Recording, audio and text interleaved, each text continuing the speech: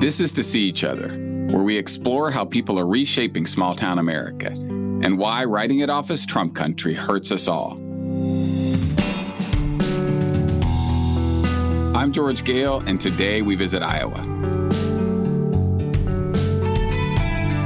Iowa's more than presidential caucuses and cornfields.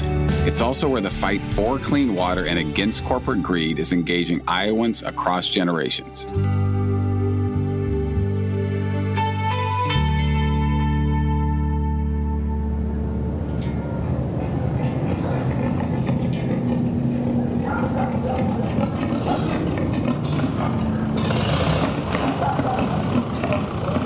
When we think about rural America, one picture that pops in our mind is agriculture. The family farm, close-knit communities, the pride of growing food for your family and the world. That way of life is hanging on by a thread, and it remains a live fight.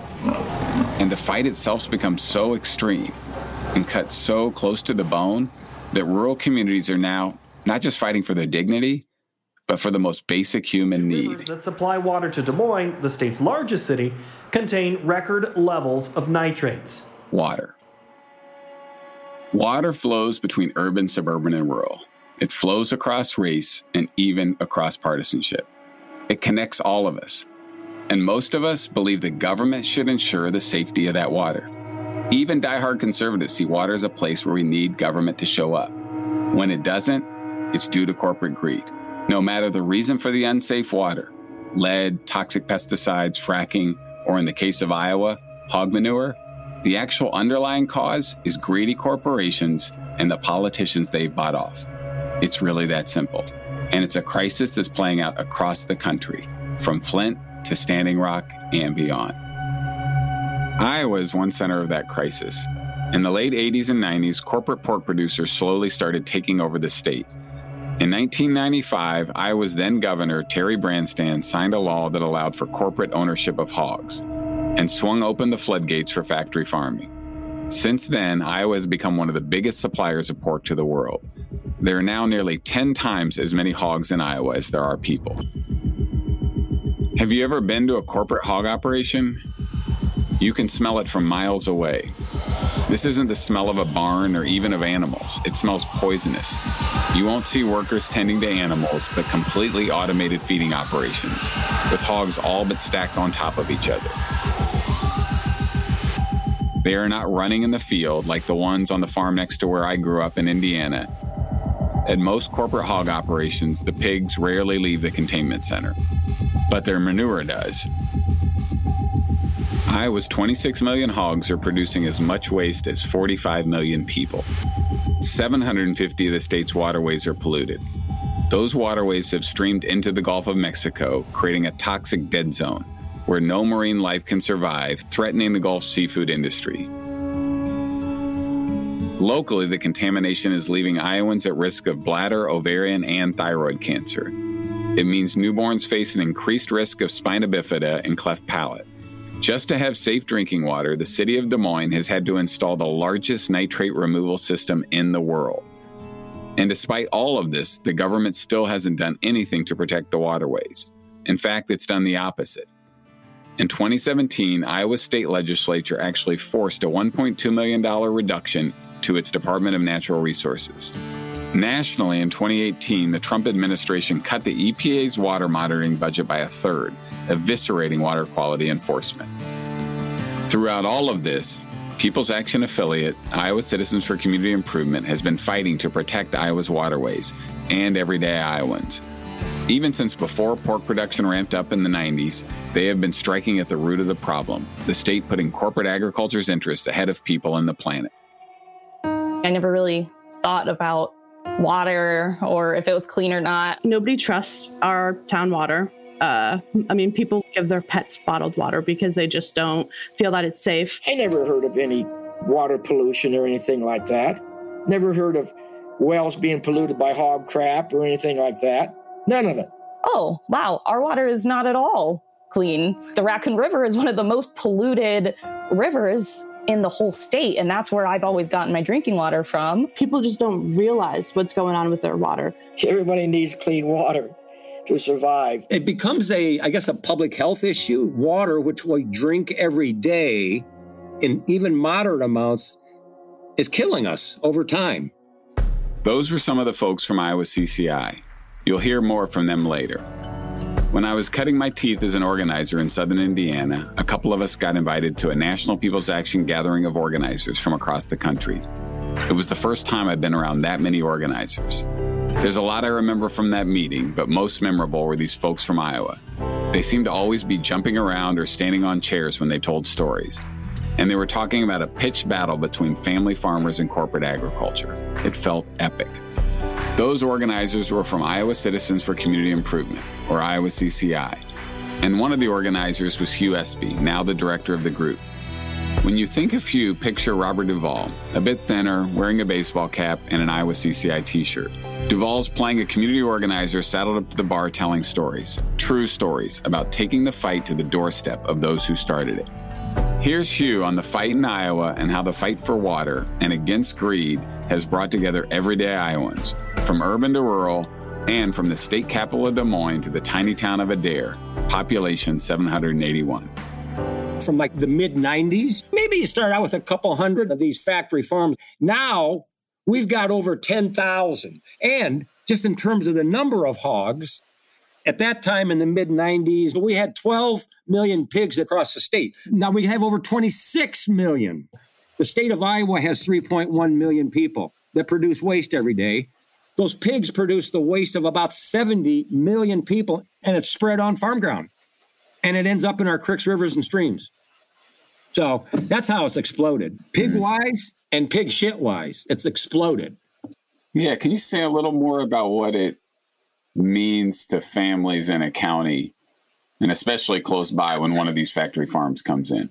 It divides people against people, for one thing, because there's somebody that says, well, I can do it, so I'm going to put up a building. And it's just like, yeah, but what are you doing to the rest of the community? And basically what it is, it's like, no, it's about me. It's not about the community. It's about me. And why am I doing it? Because I can do it. So it first and foremost, it pits people against people. Secondly, for the neighbors that are living around it, there's going to be the stench. And it's not a smell. It's not like an old barnyard smell where, with straw and bedding, with horses and all that kind of stuff. And that's not that at all. It's like, this is a stench.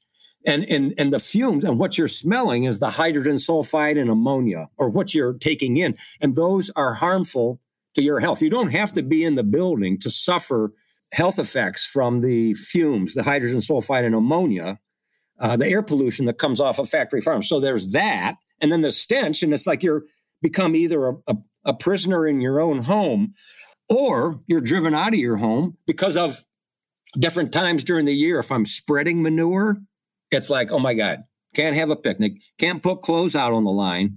You got to shut your windows. You can't do this. You can't do that, because it's a fume that just, it's hard to explain. It's kind of like if you're stuck in a dirty old gas station. Sorry, I'm not trying to bust on gas stations, but if you're in a dirty old gas station in a dirty old bathroom and you're locked in there and there's fucking piss and shit in there and that you can't get out, it's like, that's what it's like.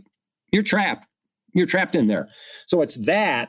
Plus, then there's the constant truck traffic. Trucks are bringing feed. You got to bring feed to it, because hogs eat a lot. So you got to bring, and, you just don't grind it there. It's like the company that owns it is bringing in all these big semis. So there's constant traffic up and down the gravel roads, and then the safety issues. And then your roads get torn up.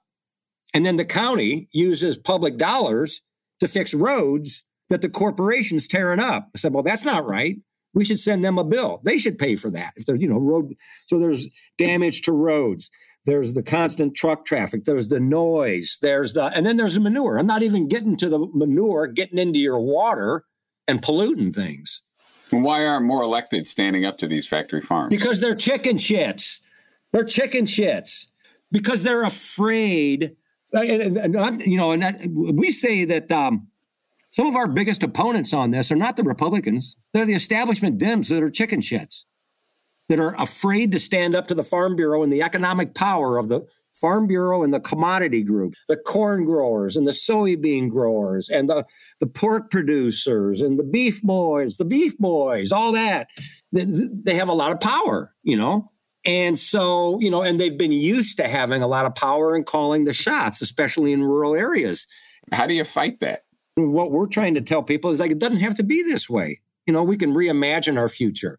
But as we do that, we're going to have to fight. I'm sorry.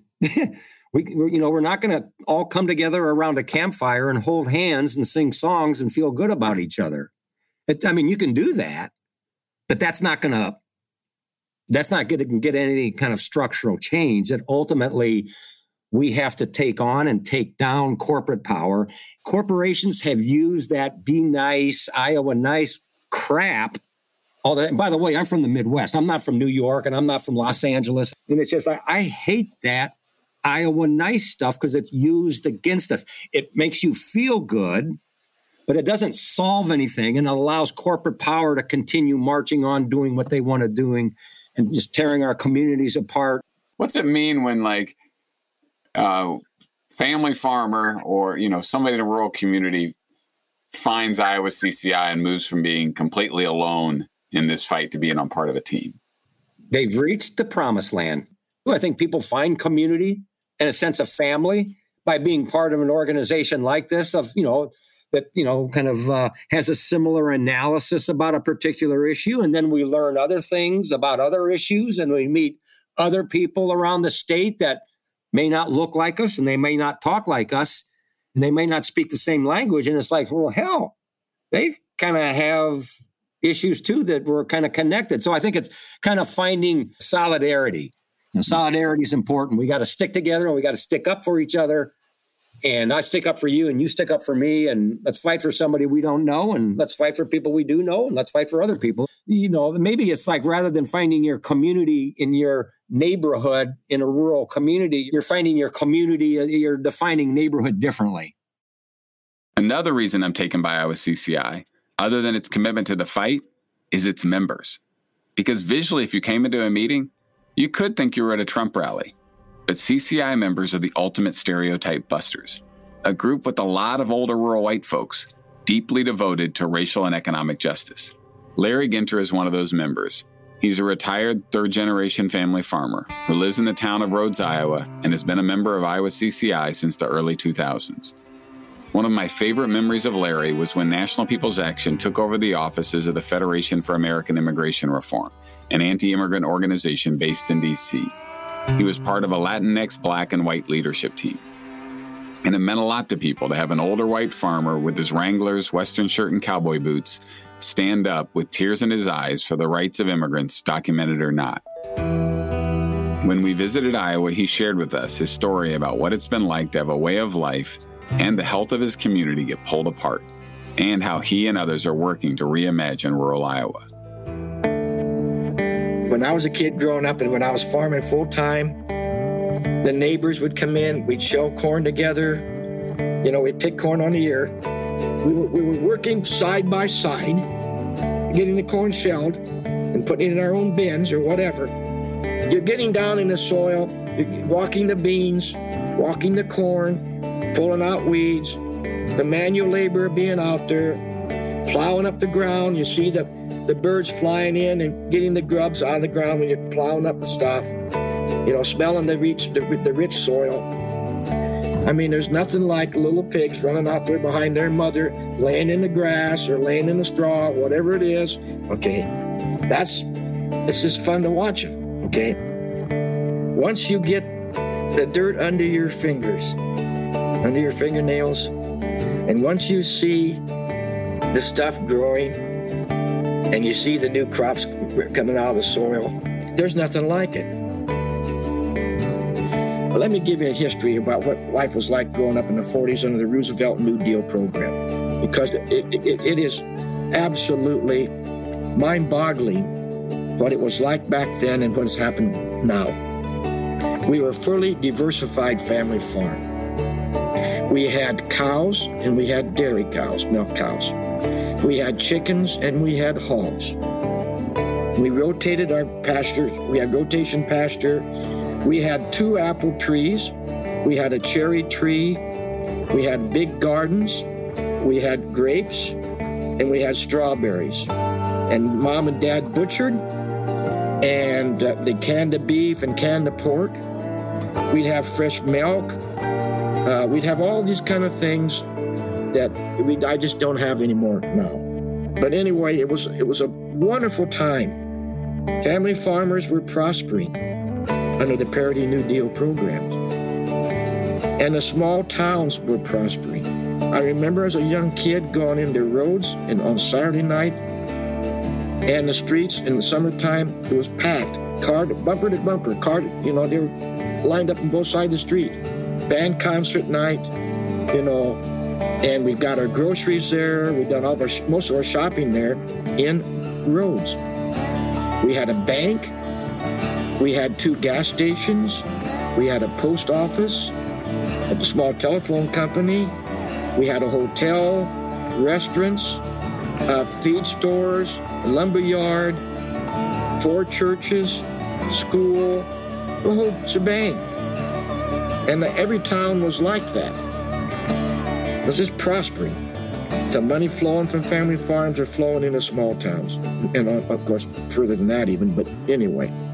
It's more or less a bedroom town now. We've got a post office, we got a bar, we got a repair shop, but everything else is gone. We've only got 1 church left. We have no school left. That's all that's left of Rhodes. We got a fire station there. We had a wealthy farmer. They had a building program last year. People donated, and we got a new fire station, which is really a wonderful thing. And still the hardworking folks there. I mean, it's, like I said, it's a bedroom town, but it's a remnant of what it was before. Let me talk to you about how I raised hogs. Okay, I turned my sows out morning and night. Got them up in the morning, turned them out, and came back in and laid down. And I had straw in there for the pigs and for the sow. Okay. Confinement, it's all concrete. They're in those buildings. If they have what is called gestation stalls, that's when the sow's going to have, it's 3 months, 3 weeks, 3 days before they can have a pig. They're in confinement until they have their pigs, and then they go and put them in a farrow house. Okay? And they're in there for maybe 2 or 3 weeks. Then they go back to the gestation stall. Okay? My operation, after those sows had their pigs after 2 or 3 weeks, I would take them out of there and pair up or have 3 or 4 sows in the one pen. And with their pigs, and I have a little area so the pigs could get away from them and eat in there. And then they could go outside on the grass. Okay? That's the difference. One is next to nature, doing what they got to do in the alfalfa field or grass or timber ground or whatever. They're out there rooting and laying and playing in the, their life force, they haven't had their life force destroyed. Growing up, and when I took over the farm in 65, and all the way up until the 80s and early 90s, I never heard of any water pollution or anything like that. Never heard of wells being polluted by hog crap or anything like that. None of it. But when they let the big boys in, it wasn't more than a couple years, we started hearing trouble of a manure spill here, poison wells, whatever. The whole system is just out of control. And we're flooded with manure, and now they're saying directives coming down, you can't fine them, you can't stop a permit, blah, blah, blah. Well, we're flooded. We got 700 and some polluted waterways. And it doesn't seem to dawn on our fearless leaders like the Farm Bureau and the commodity groups and governors and state legislators. They don't seem to understand the link between these dangerous pathogens and human health. Right now, the family farmer has no market. There's still cow-calf operations, don't get me wrong. But there's no hogs, there's no chickens, and there's no dairy. It's being destroyed. When you lose a farm, it's like losing a part of the family. You feel like you've let everybody down, okay? And that's what's going on now. Dairy farmers are losing they're losing their farms. And so then there's suicides. I think they said there was 400 or 500 suicides across the country from 2012 to 2019 or something like that. There's suicides that's probably happened, but they don't know, they can't prove it. But it's like you're losing a family member. You're being disconnected from the soil, something that's been ingrained in you for years, your hard work, everything. On my situation, I was able to transfer and rent it to a good guy, and then I worked part-time with another neighbor. But being part of an organization, being part of the laboring people, the immigrant family situation, all the stuff that progressive get involved in has helped me out so much. It's just, if it wasn't for CCI, I would be lost. I have that connection, okay? There are a hell of a lot of people that don't have that connection. And I feel sorry for them. There's a lot of farmers out there that do not have that connection. I'm 80 years old, but I've got nothing to goddamn lose now. And it's very important. We all need to take that attitude. We've got nothing to lose but ourselves, our soul, and this precious earth and our communities. And so we got to fight together, stand up for one another, and take them on. That's all there is to it. Larry always fills my heart and gives me hope. Now, to go up against corporate ag and win the fight for clean water, you're going to need to build a big coalition. It's got to be urban and rural, multiracial, and intergenerational. Fortunately, the next generation is in the fight. Lakeisha Perkins and Emma Schmidt are two young organizers working alongside Larry and Hugh with Iowa CCI. Lakeisha is in Des Moines, where she grew up, and Emma lives deep in rural Iowa, where nobody can touch anything but bottled water. Both understand that water is life. Here's Emma. I grew up in Rockwell City, Iowa. It's actually kind of in between two large slaughterhouses. We've got Tyson and Sara Lee in Storm Lake, and then Prestige in Wright County, and I'm right in the middle there. As a kid, I really didn't know anything about agriculture. I mean, even though it's a small town and we're an agriculture, county, nobody really talked about it. I mean, I was probably 20 before I realized that the long white buildings that you saw all over the place were factory farms. I didn't realize they were filled with thousands of animals until I actually started looking into it, because it's not an obvious thing. They don't just say, hey, we got 5,000 hogs in here right now. They try and conceal it as much as possible. I'm Lakeisha Perkins. I was born and raised in Des Moines. We've lived in or near this area since forever. I didn't really know anything about agriculture, but always grew up thinking, I want to be a veterinarian. Iowa State has a huge ag college. So I actually started off as an animal science major, but I ended up switching to agriculture in society, which looks at agriculture using a sociological perspective to see how agriculture has changed over time and how that has affected different groups of communities. I learned a lot about how a lot of farmers have been pushed out due to this, like, get bigger, get out mentality. I've watched my town just deteriorate. It's the face of struggling rural America. We have lost our businesses. Our schools have consolidated multiple times. We lost our grocery store this year, so we have to drive 50 miles just to get food. A lot of that is because the farm system that we have is not what it used to be. Everything is, one farmer raising 5,000 hogs instead of 10 farmers raising 500 hogs. It made me angry that in animal science and in corporate ag, they pitched that this idea that we're feeding the world and we're just doing what we need to do and that there is no other way that's going to work, while also ignoring the fact that there's still a ton of people who are incredibly food insecure in Iowa, in the nation, in the world. And that farmers are suffering from this, consumers are suffering from this, and there's farm workers who are treated, like crap. Corporate ag abuses immigrant workers and then basically sits by when ICE shows up and watches them all get taken away. And that was infuriating to me. Nobody trusts our town water. People will give their pets bottled water because they just don't feel that it's safe.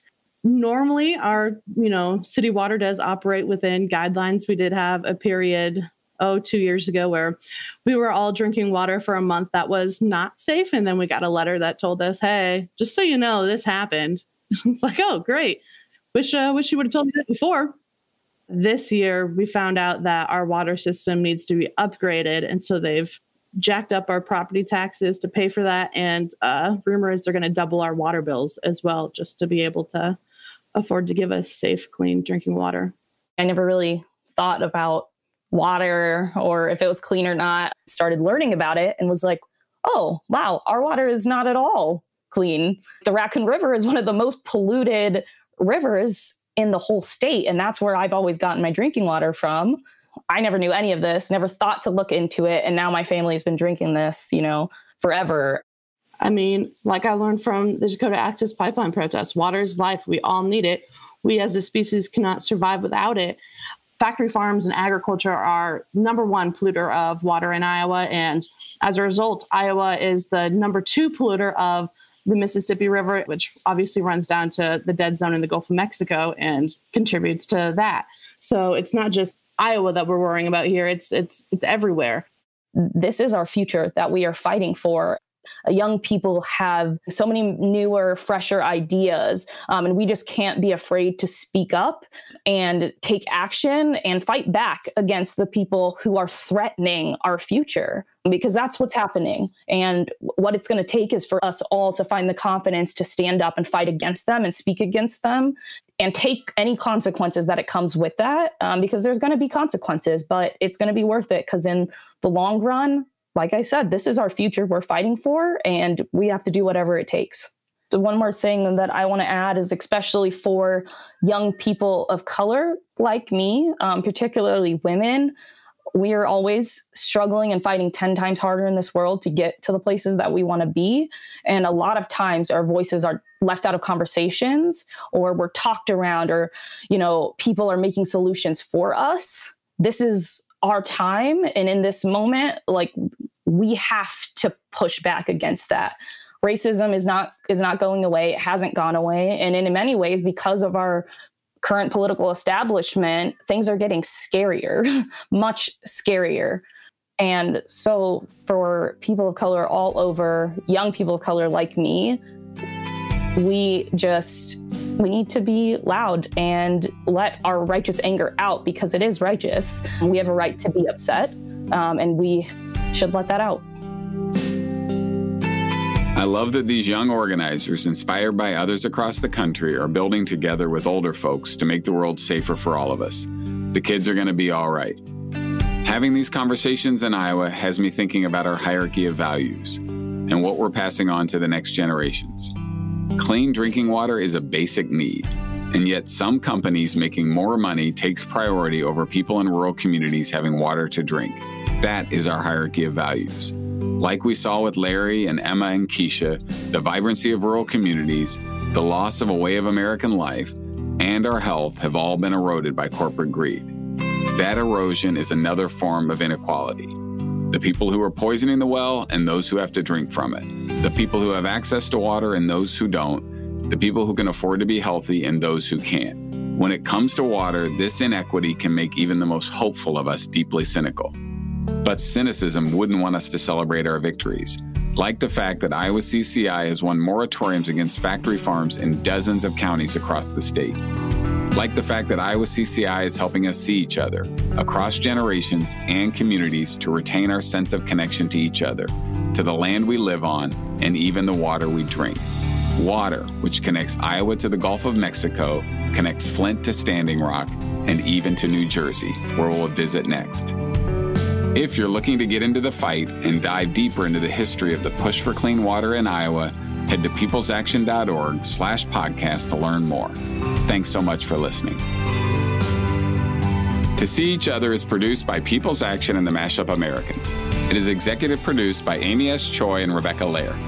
Our senior producer is Sarah Pellegrini. Our development producer is Melissa Lowe, and our production manager is Shelby Sandlin. To See Each Other is sound design by Pedro Rafael Rosado, original music by the Tang Brothers.